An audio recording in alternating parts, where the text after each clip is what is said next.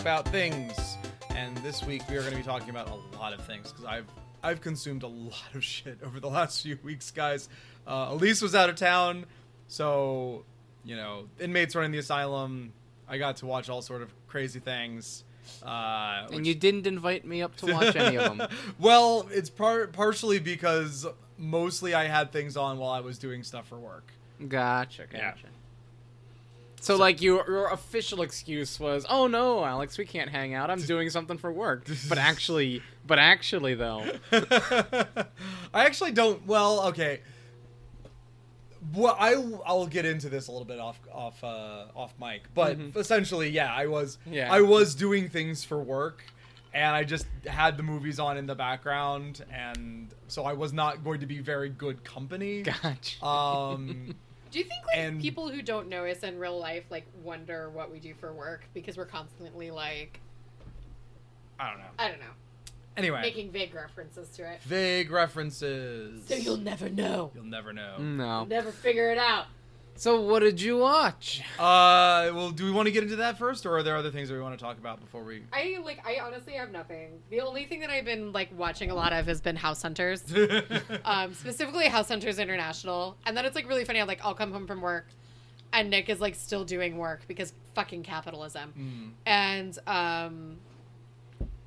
so, like, I'm like, okay, if it's something you don't want to pay attention to, I'm going to put on House Hunters. But then I get really angry at the House Oh my Hunters. god, so angry. So, like, today we were watching this family. It was a couple and their, like, 16-year-old son.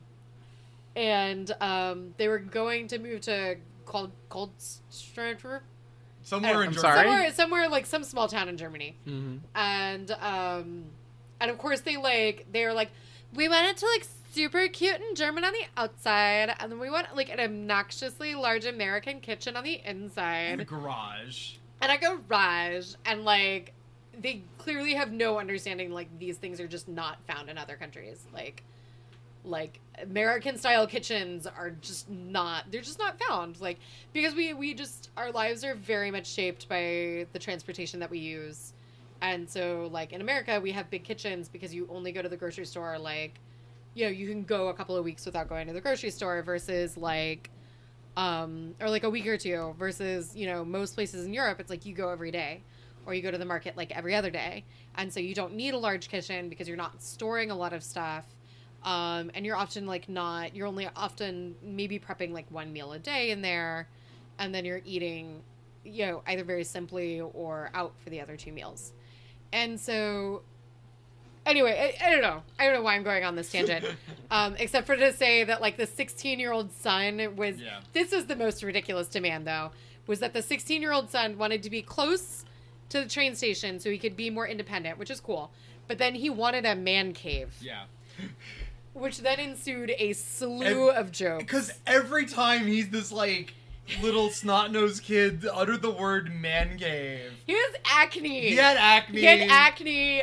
I don't think his voice had changed. He looked like the pimply-faced teen from The Simpsons. Yeah. And so he sounded like him, too. No, he was just like... He didn't sound like him, but I gave him that voice when I made fun of him. I want a man cave. I need a place to hang out away from my parents. And the woman, like, and you just... No, you're a 16-year-old kid. You don't get a man cave. You get a room. You get a clubhouse. A rumpus room. No, but what I'm saying is, like, you know, teenagers don't get man caves. They, like, first of all, the word man cave is something that should be stricken from all languages and cultures across the planet. Yeah.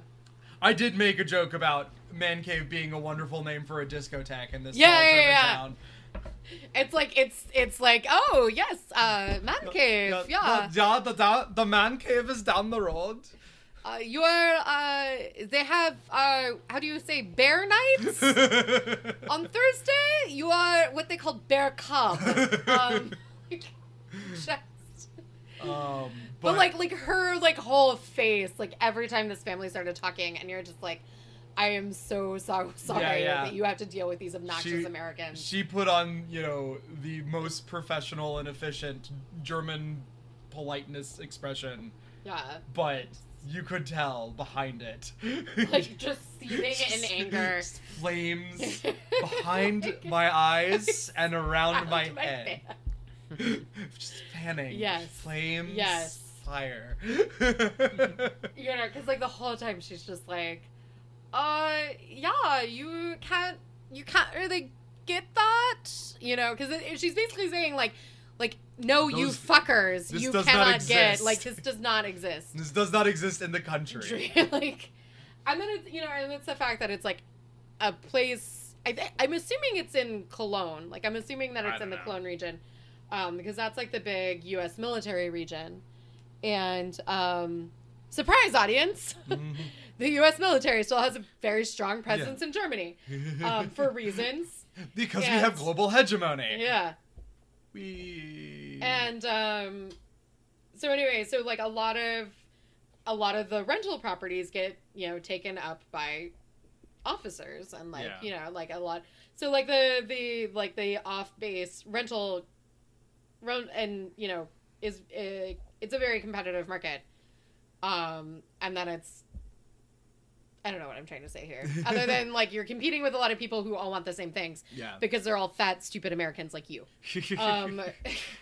Anyway. No, the one that was really infuriating, though, was the woman who was moving somewhere in Italy and was like, but these kitchens are also small.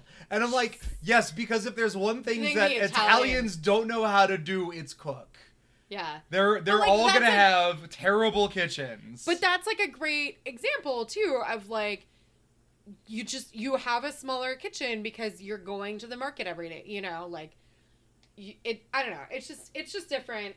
But I prefer the Europe and Asia episodes over the like we made a shit ton of money and now we're gonna buy a mansion in the Bahamas. Like, I like it more than those episodes. Those episodes are really annoying.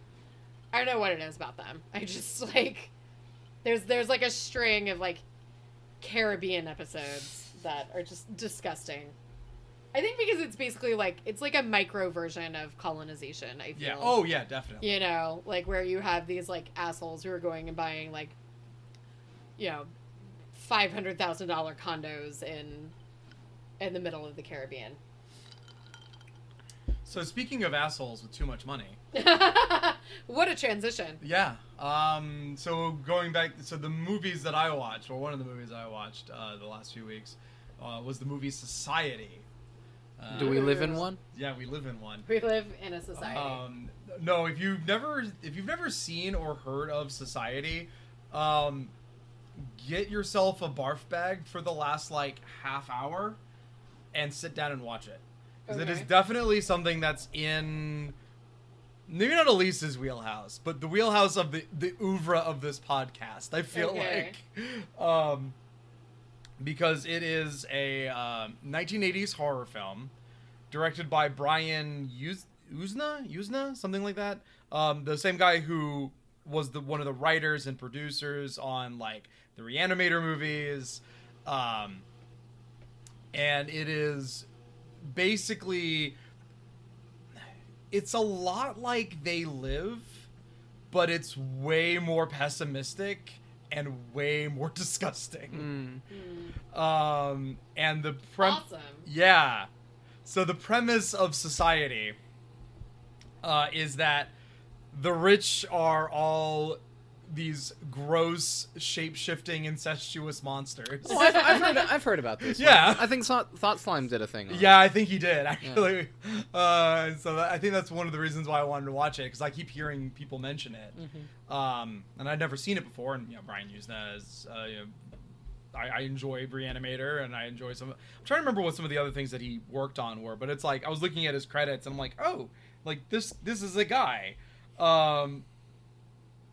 But basically, the premise of the movie, like I said, they're all these like gross, incestuous aliens or monsters, and the main character, Billy, is like raised in this rich family, but he doesn't feel like he's a part of them, and like, he doesn't really understand them, and they seem to give him the cold shoulder. You find out the whole reason is because they basically like raised him as a joke, like thinking, oh, look at you thinking that you could ever be, a part of us. And then they're like, try to kill him. But it's like, yeah. It's this really, like, amazing practical effects. Really disgusting shit. Yeah. And, You don't, sir. Yeah. Really, really good. And definitely, like, again, within the wheelhouse of this podcast, in the sense that it's anti-capitalist, underground, kind of, cult sort of status in terms of the quality. Mm-hmm. And just very darkly funny. But mostly darkly dark. Anyway. How about you, Alex? You've been kind of quiet today. I haven't watched a whole lot. Well, that's not true. I mean, I've continued to watch anime.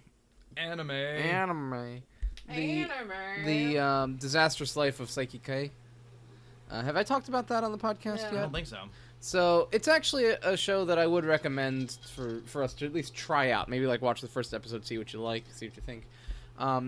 Basically, it takes the premise, and it's on Netflix. That's where I've been watching it. It takes the premise that this high school student is a psychic. Okay. And has all these psychic powers. Like, basically, they kind of make up powers as they go along, where he's, like, almost all-powerful. But instead of trying to do something with it, his main goal is just to be left alone. Like, all he wants to do is, like, he wants to make, like, exactly average level grades. He wants to not stand out in his class, but not become too ostracized. Yeah. So, like, his whole goal is to just be, like, just there, like a normal person, like everyone else. And it follows him and all his, what he doesn't consider them to be friends, but they consider him to be their friend. Okay. And their life in high school. And I've gotten about halfway through it. And it's actually quite fun and quite funny. There's a lot of, like, there's a few, like, breaking the fourth wall kind of things, where some of it is, like some of the characters will comment on, like, why some characters get, like, a panning shot and others don't. Like, why would you cut away from, like that kind of thing. But it doesn't take itself too seriously, but it is definitely a lot of fun to just kind of see these characters interact. And, like, you don't really have any worry that there's any stakes. Mm-hmm. Like, the world could be in peril, and with, like, a snap of his fingers, he could probably stop it. But to just see kind of how things continue to build upon each other, and, like, how the lengths he has to go to keep the illusion is kind of fun. So that's what I've been watching. Cool. Very cool. Yeah. It's also the 10-year anniversary to the day of the release of After Last Season. No! Yeah. Yay, congratulations. We still don't have a 10th anniversary release. No. That movie will. No. That movie will never receive a wide release. Again, I should say, because I think, like, whenever DVD copies of it come up, on that Facebook page about it, they'll be like, "Oh my god, it's on eBay for $300." If you have $300 to spend on a joke, buy it immediately, right? Because it will be gone. It will be gone. Oh god, what is that guy doing now? Mark Regan? I guess. The director? I guess. I don't know. Yeah, the director. I watched that movie once on a flash drive that you gave to me. I did. And I didn't understand it, and I barely remember it. Yep. So, the director / writer / producer was... / star? No, he wasn't actually in it. Oh, man. He was Mark... He went by the pseudonym Mark Regan. Okay. And we don't know much about him. All we know is that he was apparently in the real estate industry. And yeah. And the movie was filmed in a house he was trying to sell. Probably. We don't know for that for certain. We do know he had a passing interest in medical technology. But other than that, he was not a medical student, which is made what out people of made out of cardboard. So he was in the real estate industry. This makes me think it was something that one of the Bluth children came up with. Oh my god, no, though, actually. That would actually explain a lot. Yes. So I'm sure we've talked about After Last Season on the podcast. If not, remind the people. And remind me, because again, all I remember is the stupid CGI sequences that were supposed to mean something, but actually meant nothing. So the film cost about $5 million to make. What? And most of that went to the CGI. What? Which looked... That's a lie. You just made that up. I did not. I read an article about it because it's the fuck? The 10th year anniversary. Oh my god. So it cost $5 million to make. And most of it went to the CGI. I refuse to believe that. Most of it went to the CGI that I will remind people this was made in 2009. It is much worse than Toy Story. No, it's like, it looks worse than Babylon 5. I refuse to believe. Was this a scam? I don't know. But is this the producers? The point is that, well, if it was the producers, then it worked. Yeah. The point is, like, that CGI budget that went to some kind of black hole, all that CGI appears in, like, the third act as a giant non sequitur. Yep. So basically what it is after learning about the brain from a doctor, this woman and, like, these two medical students meet up to do psychological researching, which basically involves putting a computer chip on each other's temple and trying to read each other's mind. Right. And in doing so, there's apparently some kind of background about a murderer. That's I was gonna say, isn't that movie a murder mystery? Because I honestly don't remember. By technicality, yes. It is a murder mystery on technicality because there's a murderer and there's a mystery. But basically, it's discovered while they're debuting this technology that can share people's thoughts with each other by telepathy, that one of these students is actually a psychic. Like again, not related to the psychic that I was just talking about, but another psychic, a different psychic. This one need more booze. This one that here, finish mine. Do you still have that flash drive? Do you not like it? Nah, not really. Yeah. But I do still have that flash drive. We should watch it sometime. We should. We should make at least see it. It actually has Spoonie's riff tracks on it. Oh god. Because I couldn't find a copy of it that didn't. That was the only one I could find, and I downloaded it immediately as soon as I got it. Anyway, regardless, so they find that basically it's like she gets a vision of the murderer. And then they have a dream about fish for like 15 minutes. Yeah. And then they're attacked by a ghost that turns out to be a dream. And I forgot about that part. yeah, they like there's like the chairs are moving around on their own, and they're like, being haunted by this ghost that's trying to kill them. But it turns out everything was just a dream. And was everything just a dream, or was just the ghost the dream? Pretty much. Including like the mind sharing was apparently just a dream. Oh my god. Like a dream that both of them had. Oh my god. I need to go back and watch this movie. We need to watch this. Because honestly, like I watched it and I'm like, what the I've watched a lot of bad movies. And I watched a lot of David Lynch movies. Yeah. And this entire, I didn't understand anything. Like, I've made student films much better than this one, I would say. It's not hard to say that. It's all of the... But this had, like, a theatrical release. All of the, like, weird, obtuse bullshit in a David Lynch film without the talent or, like, artistic merits. Yep. But... And apparently it cost that is a crime. Someone should have gone to jail. Like... I'm not saying it's a crime that someone spent $5 million on a shitty movie. I'm saying this movie was created purely to cover up crimes. Well, again, we don't know anything about the director or writer. Like he has vanished into the oblivion. It's got to be. It's got to be some sort of money laundering scheme. Something. Because that is the only explanation for how that goddamn movie cost $5 million. Yeah. Apparently, like, the filming of it was done in, like, again, this house. Yeah. That was supposed to be, like, a hospital. Yeah. And... just, like, a hospital with Venetian blinds. Yeah, and there's, like, a bunch of of like the quotes don't make any sense. No. Like, I've never been to that town, but I've been through it. That's the only thing I remember other than that's the CGI. That's a nice. What is it? That's a nice radio clock you have there, and it's a picture. And then like they pan to like the cut to a clock, like a digital clock that has a radio like taped to it. Or no, it's vice versa. It's a radio that has like a stopwatch taped to it. It's great. You should watch it. Amazing. It's a masterpiece.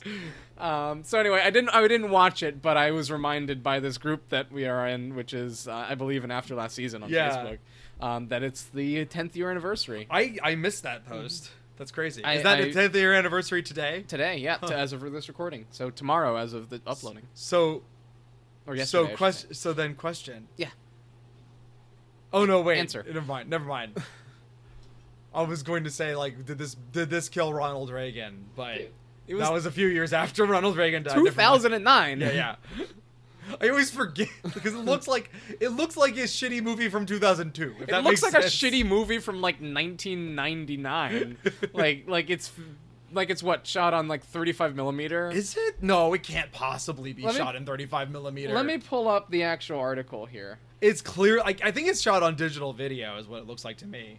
35 millimeter. No, it was shot on film. I know this because I remember it in the article. Basically, the director did not want them to have multiple takes. What? So they like had to do everything on like the single reel because he wanted to save film. Oh my god. Yeah. Yeah, no, it was on. I'm sorry, I'm looking this up. Yeah. Production. Yeah.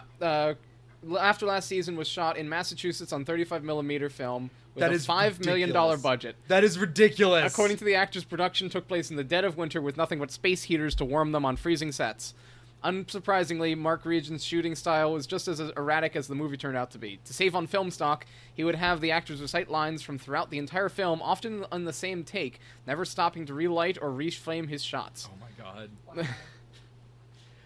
That's what I mean. This movie was done to like cover up crimes. Like, you know how like Uwe Boll just makes movies for like like for some tax avoidance scheme? Yeah. Like, it's like that but darker. Mm-hmm. Like, I feel like there's at least one murder involved in this somehow. Well, that's in the plot, apparently. Yeah, I know, but I mean, like a real life murder. Like, someone was killed, and in their like elaborate cover-up scheme, they decided to make a movie. Oh yeah, so they like pulling a body past the cops and like, what's this? Oh, it's a prop for a movie. I don't know. Shit, now I gotta make a movie. No, I'm just. it's. I don't know. Somewhere in my head, there's like a Coen Brothers style film about the making of this movie. Where it's like, it starts with like, you know, an accidental killing, and then it's like, we gotta find some way to get rid of this extra $5 million, or else the cops are gonna figure out it was us. Like, that's what happened. Gotcha. Well, it sounds like you need to write it. I need to write this movie. Yeah, and then send it to the Coen Brothers. There you go. Like, they'll just pick it up immediately. Or if they won't do it, then James Franco probably will. Mm-hmm. It's like The Room, but I also watched. It was taking me a while. The reason why I kind of like kicked it back over to Alex was because I couldn't remember. I watched like 3 movies, and I could remember 2 of them, but then I couldn't remember the second one that I did. So one of them was Society. Society was very good. Again, very gross, but I think worth a watch. The second one that I watched was Life Force. Life Force is going to take a little bit more time for me to talk about. All right. So Life Force was produced by Golan Globus, the Canon Film Group, which, if you're unfamiliar, there is a wonderful movie, like a wonderful documentary about this production company called, I can't think, what's it called? Electric Boogaloo? Something like that. Oh, is this Canon Films? Because, yeah, it's Canon Films. Yeah. Because they were the people who produced Break-In and Break-In 2, Electric Boogaloo, and was it really called that? Yes. That's You're looking at me like I'm crazy. That's the name of the movie. It was the 80s, Elise. Breakdancing was big. There were whole movies about They made whole movies about roller derby. They did. They made whole movies about roller derby. They produced the Masters of the Universe movie. There's they produced a lot of the later Death Wish movies. Basically anything that Charles Bronson or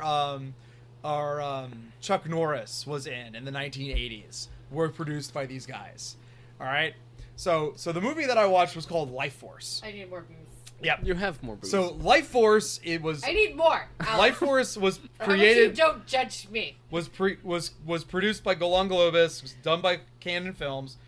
Directed by the late great Tobe Hooper, who directed Texas Chainsaw Massacre. Written by Dan O'Bannon, who was one of the writers on the first Alien movies. Starring, in one of his very first feature film roles, Sir Patrick fucking Stewart, in a minor role. This was a year after Dune, and I think a year or two before Star Trek. Okay? So, that's this movie. Okay. It is... So it should be good. Oh my god. It is good. It's actually kind of amazing. It should not have been owned by It is based off of a book. The title of the book that Life Force is based off of is The Space Vampires. Sounds like a Doctor Who thing. It kind of is, honestly. It is. It's like this was somebody's spec script, and they're like, "I'm never going to get to work for Doctor Who." Like there are space vampires in Doctor Who. No, screenplay. Honestly, like you saying that, it is kind of a Doctor Who episode. Like it's one of the darker Doctor Who episodes, but it's basically. They just weren't ready. The BBC just wasn't ready for my hot take on Doctor Who. What year was it made in again? 1985, I think is when it came out. And what year? 85. What year was the last of the Seventh Doctor? 89. Okay, I want to say. Never mind. So I could have. Yeah, they could have done it. They could have done Andrew Cartmel, why didn't you hire this person? I was thinking that... Sorry, that was a deep cut. I was thinking more that it might have been that like it had, and then the show was canceled, so they tried... Because there are a few films that were like that, where it's like, we had this script lying around that was going to be a Doctor Who thing, but Doctor Who was canceled, so we made it into a movie. But I guess it's not this. So the premise of this movie is it is a joint U.S.-British space exploration. Okay? On a fucking space shuttle, even though space shuttles just typically orbit the Earth, this one is going all the way out to fucking Halley's Comet. And in the tail of Halley's Comet, there was like 150-mile long artificial, constructed object. And they're like, that shouldn't be there. So because this movie was written by Dan O'Bannon, who wrote Alien, the very next thing that they do is send an away team over to this object in the comet, and they go inside, and inside there are all these frozen bat-looking creatures kind of floating around on the interior, and 3 weird crystal coffin-looking things with beautiful naked people inside. Okay, what is this called again? Life Force. I think I have heard of this movie now. Now that you're mentioning the plot, it's like I remember not seeing the whole thing, but like seeing clips from it. Yeah, you have, and Elise, you've seen clips from it too. I have? Yes, you have. Because there got to be a point in the movie where I'm like, I recognize that shot, but I've never seen this movie before. Where do I recognize it from? I recognize it from the Jandrew edit of TNG. Where it's Picard, the episode where he's did the edit of when Picard and Crusher are trapped on that planet and Picard is injured and like Wesley Crusher is like trying to get water so he won't die. Yeah. And it shows him. Okay, you remember that edit that he did. And I don't remember the edit. I remember the episode. You remember the episode. Okay, so in the edit, like Picard is just getting worse and worse, and Wesley is just talking to him more and more, and it keeps cutting back to him, and he's in like worse and worse shape. And in the very last of it, it's Picard with like blood pouring out of his face, like up into the air and flying away. That's from this movie. Oh my god! Because it's Patrick Stewart. Okay, so it then cuts to, so this is like the first like 5 minutes of the movie, by the way, is them going onto the ship. It then cuts to like 15 months later or something like that. And the derelict of this space shuttle has somehow made its way back to Earth. And they're like, oh, they're not in contact. Like, we can't figure out what's going on. And so they recover it. They recover the ship, and they find out what's on there, and they start doing all these experiments. And it's like, oh my God, they're vampires, and all the crew is dead. And like, now they're running around London, to suck in everyone's life force. Oh my God! And it takes place in London. This was definitely a Doctor Who episode. Oh, it is. Oh That's why when Alex said that, I'm like, no, it actually is. So, is there a character that you could say is like an exploit of the Doctor? There are actually 3 main characters. Okay. Kind of. There is the American commander of the space shuttle who survives. Like, he's the only member of the crew who survives. Okay. It's him, a British SAS officer, and like a scientist. Okay. And who's the doctor stand-in? The doctor maybe could have been the scientist because he was the oldest one. But spoiler alert for this like 30-year-old movie that is no one's going to see. I would recommend it. It's on Amazon Prime. It is a fun watch because again, Tobe Hooper is a great director. Dan O'Bannon is a pretty fun writer. It's a fun movie. It's not great, but we find out that when the vampires kind of sap something's life force, they can also like imprint some of their consciousness into it. So like how what's his name imprinted on Bella's baby. No. So like they and then they fell in love. Like, and that was the end of Twilight. No. Like as in they can leave their body and put their mind in someone else's body. Basically. Oh, so like that's not romantic. No, it's that's not what vampires do. But that's what happens to the scientist towards the end. Is he gets taken over by one of the bad guys. Oh no. Maybe the British SAS officer could have been because he's kind of stoic throughout the whole thing, and he's the one who actually ends up saving the day towards the end. Or like they could have done that shitty thing that screenwriters do, where they take like. Originally one character and then split it into 2 people. Possibly, but anyway. I don't see a way that these 3 characters could have been the same person purely because like the American commander is like in love with the vampire woman. They don't have to have the 3 of the maybe just the 2, maybe just the Doctor and the SAS. Maybe. But in any event, so Patrick Stewart plays another Doctor who's like helping them for a bit, and then they'd find out that he's actually possessed by the mind of the vampire woman. What? Yes. And then he gets blood shooting out. Gets blood shooting out of his face, and the blood turns into the vampire woman. It sounds amazing. It's amazing. It's actually like practical effects wise, it's incredible. Mm-hmm. Like the practical effects in this movie are pretty great. Story wise, it's pretty cheesy, but it's like it's a standard kind of it's not zombies, but it's that kind of movie where it's like, oh, now we have to like maybe blow up all of London because this thing is spreading.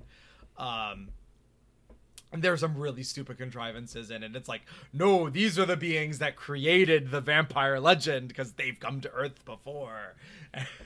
Like that sort of a thing. It's like in the middle of the 20th century, they come to Earth and almost wipe out a major metropolitan area. They're not exactly subtle. Like they nearly wipe out one of the biggest cities on the planet. I think that it would leave behind more than just conjecture and mythology if these things kept showing up to Earth. But that movie was fun. And then immediately after that, I watched another even shittier science fiction movie. Was this one too shitty to be good? No. Oh. Because this one was produced by the great Roger Corman. Name sounds familiar. Fine purveyor of schlock movies. Death Race 2000. Okay. Oh Jesus. That level of quality. So this movie is. Oh, go ahead. Just very brief tangent is my foray into the Death Race series was when I was in college, and I guess there was like a reboot. Oh yeah. I think it was Death Race 2000. Yeah. Well, the original was Death Race 2000. Okay, so it was the Death Race reboot, and my friend was like, "We're going to the movies. We're gonna go see Death Race," and I was like, "The fuck." And I was like, "What is it about?" She's like, "It's called Death Race. Get in the car." So wait, have you never seen the original? I've never seen the original. I've only seen the reboot. Man, we should watch that movie. So like, it was the one. I've actually been to a drive-in theater. Okay. So it was a drive-in theater, and you went and you parked, and they showed 3 movies. Uh-huh. And the first one was Eagle Eye. The second one was like Ghost Town, or maybe it was Ghost Town. Anyway, and the third one. I don't think I've even. It was like a comedy with Ricky Gervais from like the late 2000s. Okay. It wasn't great. But the third one was Death Race, and we had to stay up for until like 1 o'clock in the morning in the freezing fucking cold, because that's the thing that nobody ever tells you about drive-in theaters. Like, they sound cute and romantic, but like, you can't leave your car's heat on for that many hours. Like, you'll asphyxiate. And so you just end up watching. So it's like 1 o'clock in the morning, and we're fucking watching like Death Race on the roof of her car. Like, sitting on the roof of her car watching Death Race, and I didn't have a choice, and it was literally just, we're gonna go see Death Race. It's called Death Race. It's like, what is it about? It's about Death Race. So the original movie, anyway, I never saw the remake. I was great at picking friends in college. I've never seen the original movie, but I've never seen the remake. But the original movie is like one of the very first movies that Sylvester Stallone was in. Oh, really? Yeah. Oh my god. And it is very campy, very tongue-in-cheek. Okay. You know, they're talking, because in the remake, if I'm remembering the trailers right, it's like, oh, you gotta survive these death races to get out of prison. And it's like gritty and tough, right? Yeah. Okay. So in this one, it's like this campy, like, dystopia, where it's like, no, this is like popular entertainment. I think that's more like what like the Death Race reboot was. No, because the Death Race reboot was the one who was like, oh no, we're in prison and we gotta get out of prison. No, but it was also like.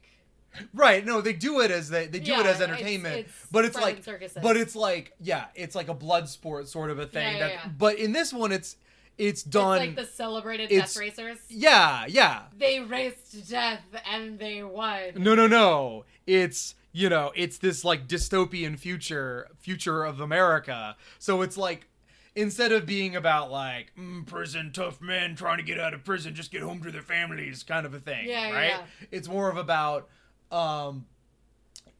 like the dark turn that like just entertainment takes in the future. So it's sort of like we go from I could see that we go from Keeping Up with the Kardashians just to Death Race. And so it's like, you know, you have all these like the racers are all the amazing race.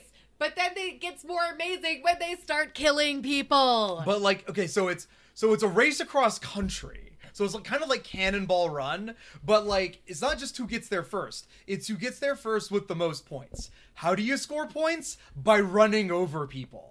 And the different kinds of people are worth different amounts of points. Oh my god! And so like, oh my god, is this just a documentary? From oh my the god, future? no, Because it's incredible. I can just see it's this. Fucking incredible. This happening. Like, so they're like, you know, they'll go by like, the main character's name is Frankenstein. He's played by John Carradine. Yeah. It's like, oh, Frankenstein's driving through this town, and like the retirement home in that town just like takes all the old people and shoves them out into the middle of the road so that he can run over them. Like, that's the tone of that movie. Okay. Wow. It's incredible. That is fucked up. And actually they did a reboot. They did a sequel to the reboot, right? And then a few years ago they did a sequel to the original, directed by Roger Corman, called Death Race 2050, which I still have not seen, but I think it's on Netflix, so we should find a way to watch both, because they're very good. But the one that I watched this weekend was called Race. The one that I watched this weekend, which apparently was ghost directed by Roger Corman. He was not credited as a director. What is ghost directing? So like ghost writing? It's like ghost writing. So like, he's not credited as the didn't want to be associated with this. Well, no, because someone else. So Roger Corman, for those of you who don't know, we're not in the know, which is most of us. Made shitloads of movies and just loved making movies, and very few of his movies are what you would call good. Like, there's a lot that are just like can't be fun. Like Death Races can't be fun, but it's not like classic cinema or anything. He's not directing Citizen Kane over here. No, but he does launch the careers of a lot of really famous actors. Like one of his very early films was a little film called Little Shop of Horrors, which is the very first film appearance of an actor named Jack Nicholson. Oh, right. He didn't do the musical one. He did the original. He did the original, the black and white. Not as cool. But in any event, so his whole philosophy was like, oh, movies should be fun, but people should be able to make movies. And so he launched a lot of people's careers. So I'm thinking with this movie, he had someone direct most of it, but he came in to help to make sure that the movie went in okay and to help this guy along with his career. But this movie came out in 1980. I don't know if I said the title. It's Battle Beyond the Stars. So 3 years after Star Wars. So guess what this movie rips off? And oh god. Oh man. So here's the premise for Battle Beyond the Stars. Okay. So John Saxon, who is there's a ton of famous character actors in this movie. So John Saxon is the villain. He is one of the dads in Nightmare on Elm Street. He's in Enter the Dragon. He's in Eat, Pray, Love. No, not Eat, Pray, Love. Are you sure? I'm sure. But he was, if you've ever seen the original or the original Nightmare on Elm Street or Nightmare on Elm Street 3, he's the police lieutenant in there. So he's the bad guy in this, and he's just going around taking over planets, all right? And he has a not Death Star that he uses to take these planets over, and it's basically like, look, you guys can either surrender to me, or I can blow up your planet. So he's kind of like Space Genghis Khan. Okay. So he shows up to this planet at the beginning of the movie. This planet, which has no defensive capabilities of any kind. They have it's a planet of all rock quarries and one habitable zone. Mm-hmm. So there's one culture on this entire planet, and they're all pacifists. And they have this one world religion, basically, which they keep talking about throughout the movie, but never actually explain. So it's kind of like the Force, but stupid. You know what I love. And so he shows up and he's like, you have 7 days to surrender to me and become a part of my empire, just to show that I'm serious. And then he just kills a whole bunch of people. And then he just sits there in orbit. While that's happening, our young, not Luke Skywalker main character is there's a council that comes together and we have no weapons, we can't fight back, but we can't surrender to him because that would be bad, and he's a bad guy. What are the consequences of surrendering to him? I don't know. They don't really say. Just they're part of his empire. But he did murder a whole bunch of people, so he is evil. In any event, they've ultimately decided that they're going to get some mercenaries. So it's we can't kill a whole bunch of people, but we can pay some people to kill a whole bunch of people. So it's not Seven Samurai? It is not Seven Samurai. Okay. It is not Seven Samurai, and it is not Star Wars. Okay. And so this one kid is well, I'll go out and I'll get the mercenaries. And so he goes out in this old man's busted ass spaceship with artificial intelligence, and that's the first 5 fucking minutes of the movie. Mm-hmm. And then it's him bopping around to all these different planets, hiring mercenaries to come back and help him fight it off. And so I'm trying to remember all of them, but there's they're crazy aliens. But one of them is another kind of famous actor, who plays a character named Cowboy. He's called Cowboy because he's from Earth, and he's a space trucker, and on his long hauls out in space, he watches a whole bunch of old Earth cowboy movies. And he's played by George Peppard, who is another kind of big-name actor from back in the day. If you don't know him, your parents probably know him. He was in Breakfast at Tiffany's, but he's probably best known as Hannibal from the A-Team. Okay. Okay. So we've got a guy from the A-Team. He gets Richard Vaughn, who's another character actor who was in Magnificent Seven. Okay. So, basically playing the same character. The Towering Inferno, Superman 3, Bullet. So all these other guys. They're the only two kind of normal guys. The George Peppard guy just acts like a cowboy the whole time and talks in cowboy cliches and keeps singing the streets of Laredo throughout the entire movie. Robert Vaughn, he finds, because he goes to what is kind of hyped up to be this movie's version of Mos Eisley Cantina. It's like, oh, it's a city entirely underground and it's filled with all these rough customers. And you get there, and Robert Vaughn's the only person alive in the entire city because he basically is this mercenary who just went in and killed everyone and took all their shit. So he's just sitting there on the huge pile of gold. And he's like, well, what can you offer me if I go with you to help you fight this unwinnable war against the the universe's greatest army? And the guy's like, well, we can pay you in room and board. And he's like, great. Because everyone's trying to kill me and I have no place I can spend my money. So, yeah, give me a safe place to live and I'll absolutely do this for you. And then there's a whole bunch of weird aliens. There's one that's like an entire race that shares the same consciousness. Mm-hmm. There's an alien, like, lizard sex trafficker who turns out that his entire race was killed off by the same guy. So he's like, oh, you want me to go fight that fucker? Yeah, I'll help you fight him, even though it's just threatening you with sexual violence earlier.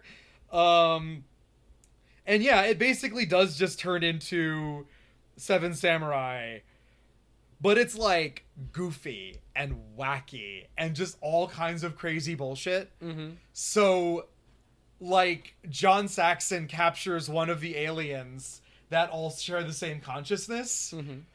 And he is about to torture him, and the guy just kind of, like, the alien just kind of terminates that body. Mm-hmm. So, like, just shuts off consciousness to there. And so he's like, well, my arm was injured in this battle. So, doctor who was about to torture this alien, cut off this alien's arm and put it on my body. And so the aliens then control his arm for a bit, which is pretty great. Yeah, like I said, there's a whole bunch of just, like, cowboy bullshit for some reason. There's a whole bunch of just like weird religious nonsense where it's like, oh, well, our religious texts say this. I don't know why. Like this is clearly not the same movie or like similar in a whole lot of ways, but I keep getting like Krull flashbacks. It is way goofier than Krull. Okay, goofier than Krull. So like Krull was kind of meant to be taken seriously and just fails. This movie was clearly not really meant to be taken all that seriously. Okay. It thinks it's more serious than it actually is, but there's a lot of goofiness. So it's like, it's a fun little romp. Okay.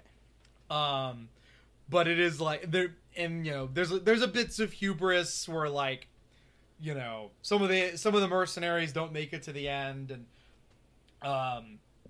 they have some kind of tragic moments there where it's like, oh, they were going to give up everything to save our shitty little planet. But they end up winning. Hooray. They end up winning the battle beyond the stars, the war beyond the stars, that one might say. A Star War. Oh. They win the Star War. How fortuitous. How fortuitous. But yeah, it is one of those movies that was clearly made like right in the aftermath of Star Wars, where everyone knew that Star Wars was successful, but they weren't sure exactly why. And so they're just like, we'll just put things that was in Star Wars in our thing, and it'll be just as successful, right? Right. Yeah, that's clearly that's exactly what was the reason, and not the fact that it was, a well-made movie with groundbreaking special effects and, universally understood character archetypes, and not like, weird lizard man who's threatening one of the main characters with rape, who becomes a hero like 5 seconds after that. Anyway, that was Battle Beyond the Stars. Sounds like a time. It was a time.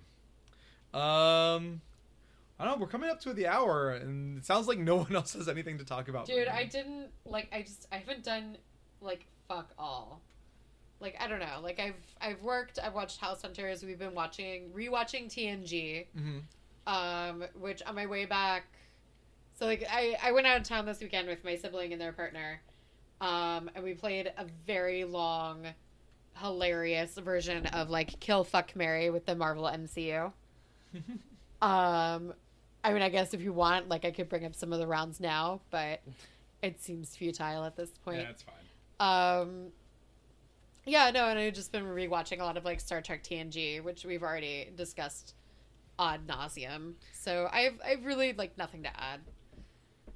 So I mean, I'm good with calling it. If you guys are good with calling it, I don't know. I wanted to just. I felt like I've been talking a lot, and I wanted to give other people a chance. Oh, so you want to talk more oh now? god damn it! I have other things to talk. Oh Jesus! I started this is never gonna end. This is my purgatory. I started this episode off saying that I had like lots of things that I Plot consumed. twist. We're all dead. I thought And those just lots of things listening were the to my 3 movies husband. that you saw. No, because like there were other things as well. I don't know. Now see, What's up? no, it's good. I mean, I guess I could talk about the game, like the 15-year-old game that I've been playing again. Go for it. Which is Is it Skyrim? no, that's not. Skyrim's not 15 years old yet. No. It's very close. It's It's like 10. Civilization 3. Oh. Jesus. It's a civilization game. It is. It was actually the first real video game that I ever had that was allowed to continue to have. Because my first video game I had was Battle Chess, and that my mom too violent. was too violent for little Alex. But Civilization 3, Joke's on you, Mom. I play what I want now. Civilization 3 was a gift from my grandma, and so it shares like a special place in my heart. So I still go back to it.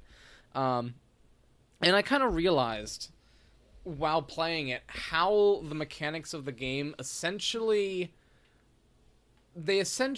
foster colonialism. Okay. And so like there are many different win conditions of the game, right? So you can win in a scientific victory if you are able to build all the spaceship parts and go to Alpha Centauri first. You could win a military victory if you can conquer a bunch of different, like about, I think it's like 66% of the world's, surface area. If you can conquer that, then you win. There's like a percentage of the population that you can win at. And then there's like diplomatic victory if you can convince the world to vote for you at the United Nations, which you can never do because the AI will never do it. But yeah, so there's like a couple different ways of doing it, but it does like the way that you play the game as it unfolds. If you don't want to get knocked out, you kind of do have to expand to a certain extent. And sometimes you can get lucky, but it has to do with resources. So, like, early on in the game, if you don't start with iron in your territory and you aren't able to nab it from someone that has it, then you will spend the first half of that game with just, like, Bronze Age level troops. And that's not really tenable. So, like, if you can't take that, then you're kind of stuck. Same thing with, like, horses. Like, if you can't get horses in your borders, then you're kind of stuck. And then the next hurdle is saltpeter. And so it's like these resources, they start out pretty widely spread, but as they get unearthed, they're more and more rare. So by the time uranium is discovered, there can be sometimes like only 3 sources of it on the entire planet. So if you're not conquering, then you always run this chance of falling behind, which is this kind of way of simulating this kind of idea of like this idea of the clash of civilizations and like the need for colonies to kind of gain resources and gain markets. Kind of just inherently built into the mechanics of the game, this kind of idea. So Sid Meier canceled. Is Sid Meier canceled? Yeah. For making a game 15 years ago that shows how, I don't know. He's promoting colonialism. He's canceled. He's promoting colonialism. I guess. But yeah, anyway, it was just kind of interesting to witness that kind of play out in person. Yeah. And so I don't know, just some hot takes for a game that came out in 2003. That was 16 years ago. Oh, okay. Yeah, we're old. I'm old. I was 10. Shut up. So I don't know. The last thing that I kind of wanted to bring up, I don't really want to talk too much about it because I haven't got super far in it yet. is I finally bought Nier Automata. Oh yeah, you were talking about that.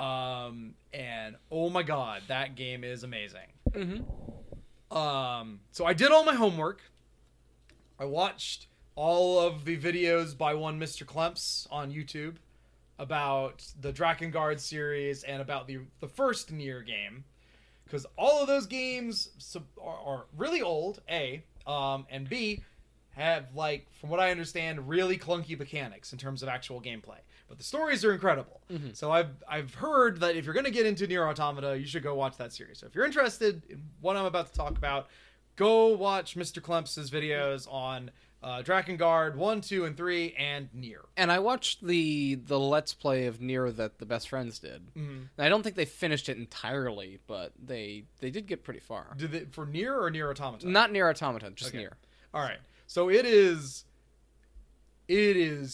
kind of, again, like, really crazy. Mm-hmm. But unlike the other things that I watched where I described it as really crazy, it's like, really crazy setting, but here's all of these feelings.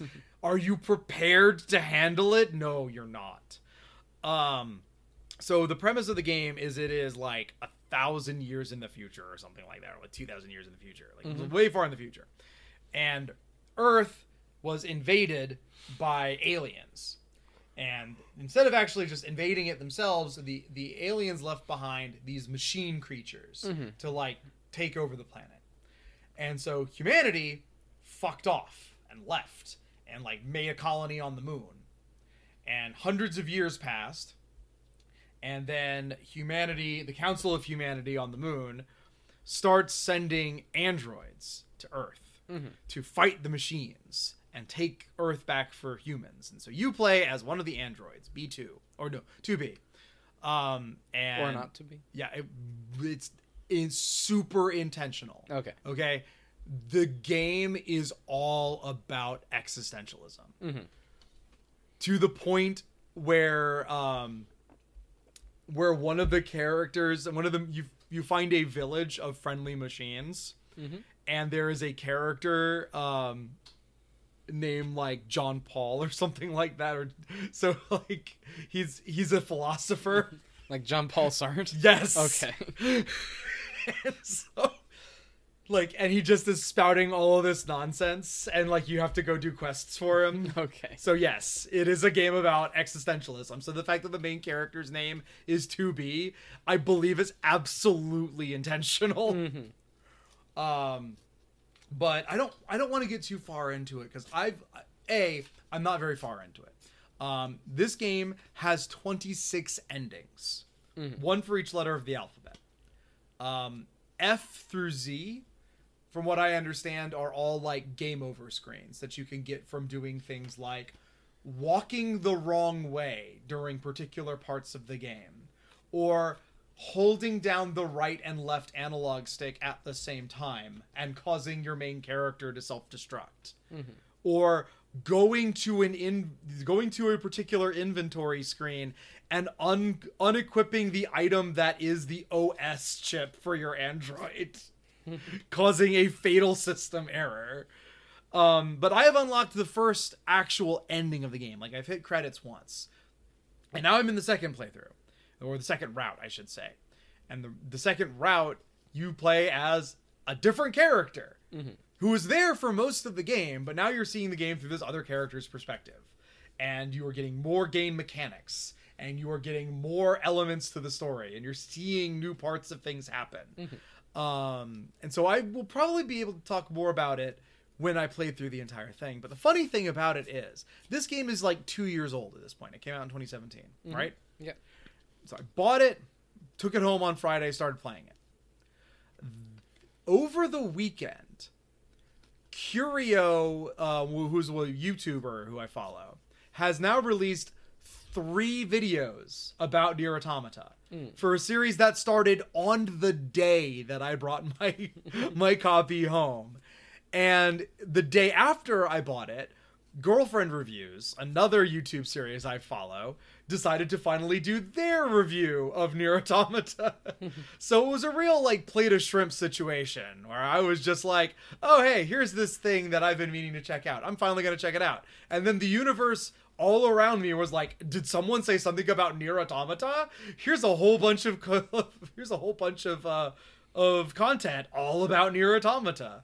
So I feel as if I am tapped into, the central consciousness in the universe. I think plate of shrimp, and someone says something about plate or shrimp or plate of shrimp. What are you referencing? Repo Man. Have you never seen Repo Man? Oh shit, that's another one we should watch. But plate of shrimp moment being basically, one of those times when you think about something and then all of a sudden that thing is everywhere. Mm-hmm.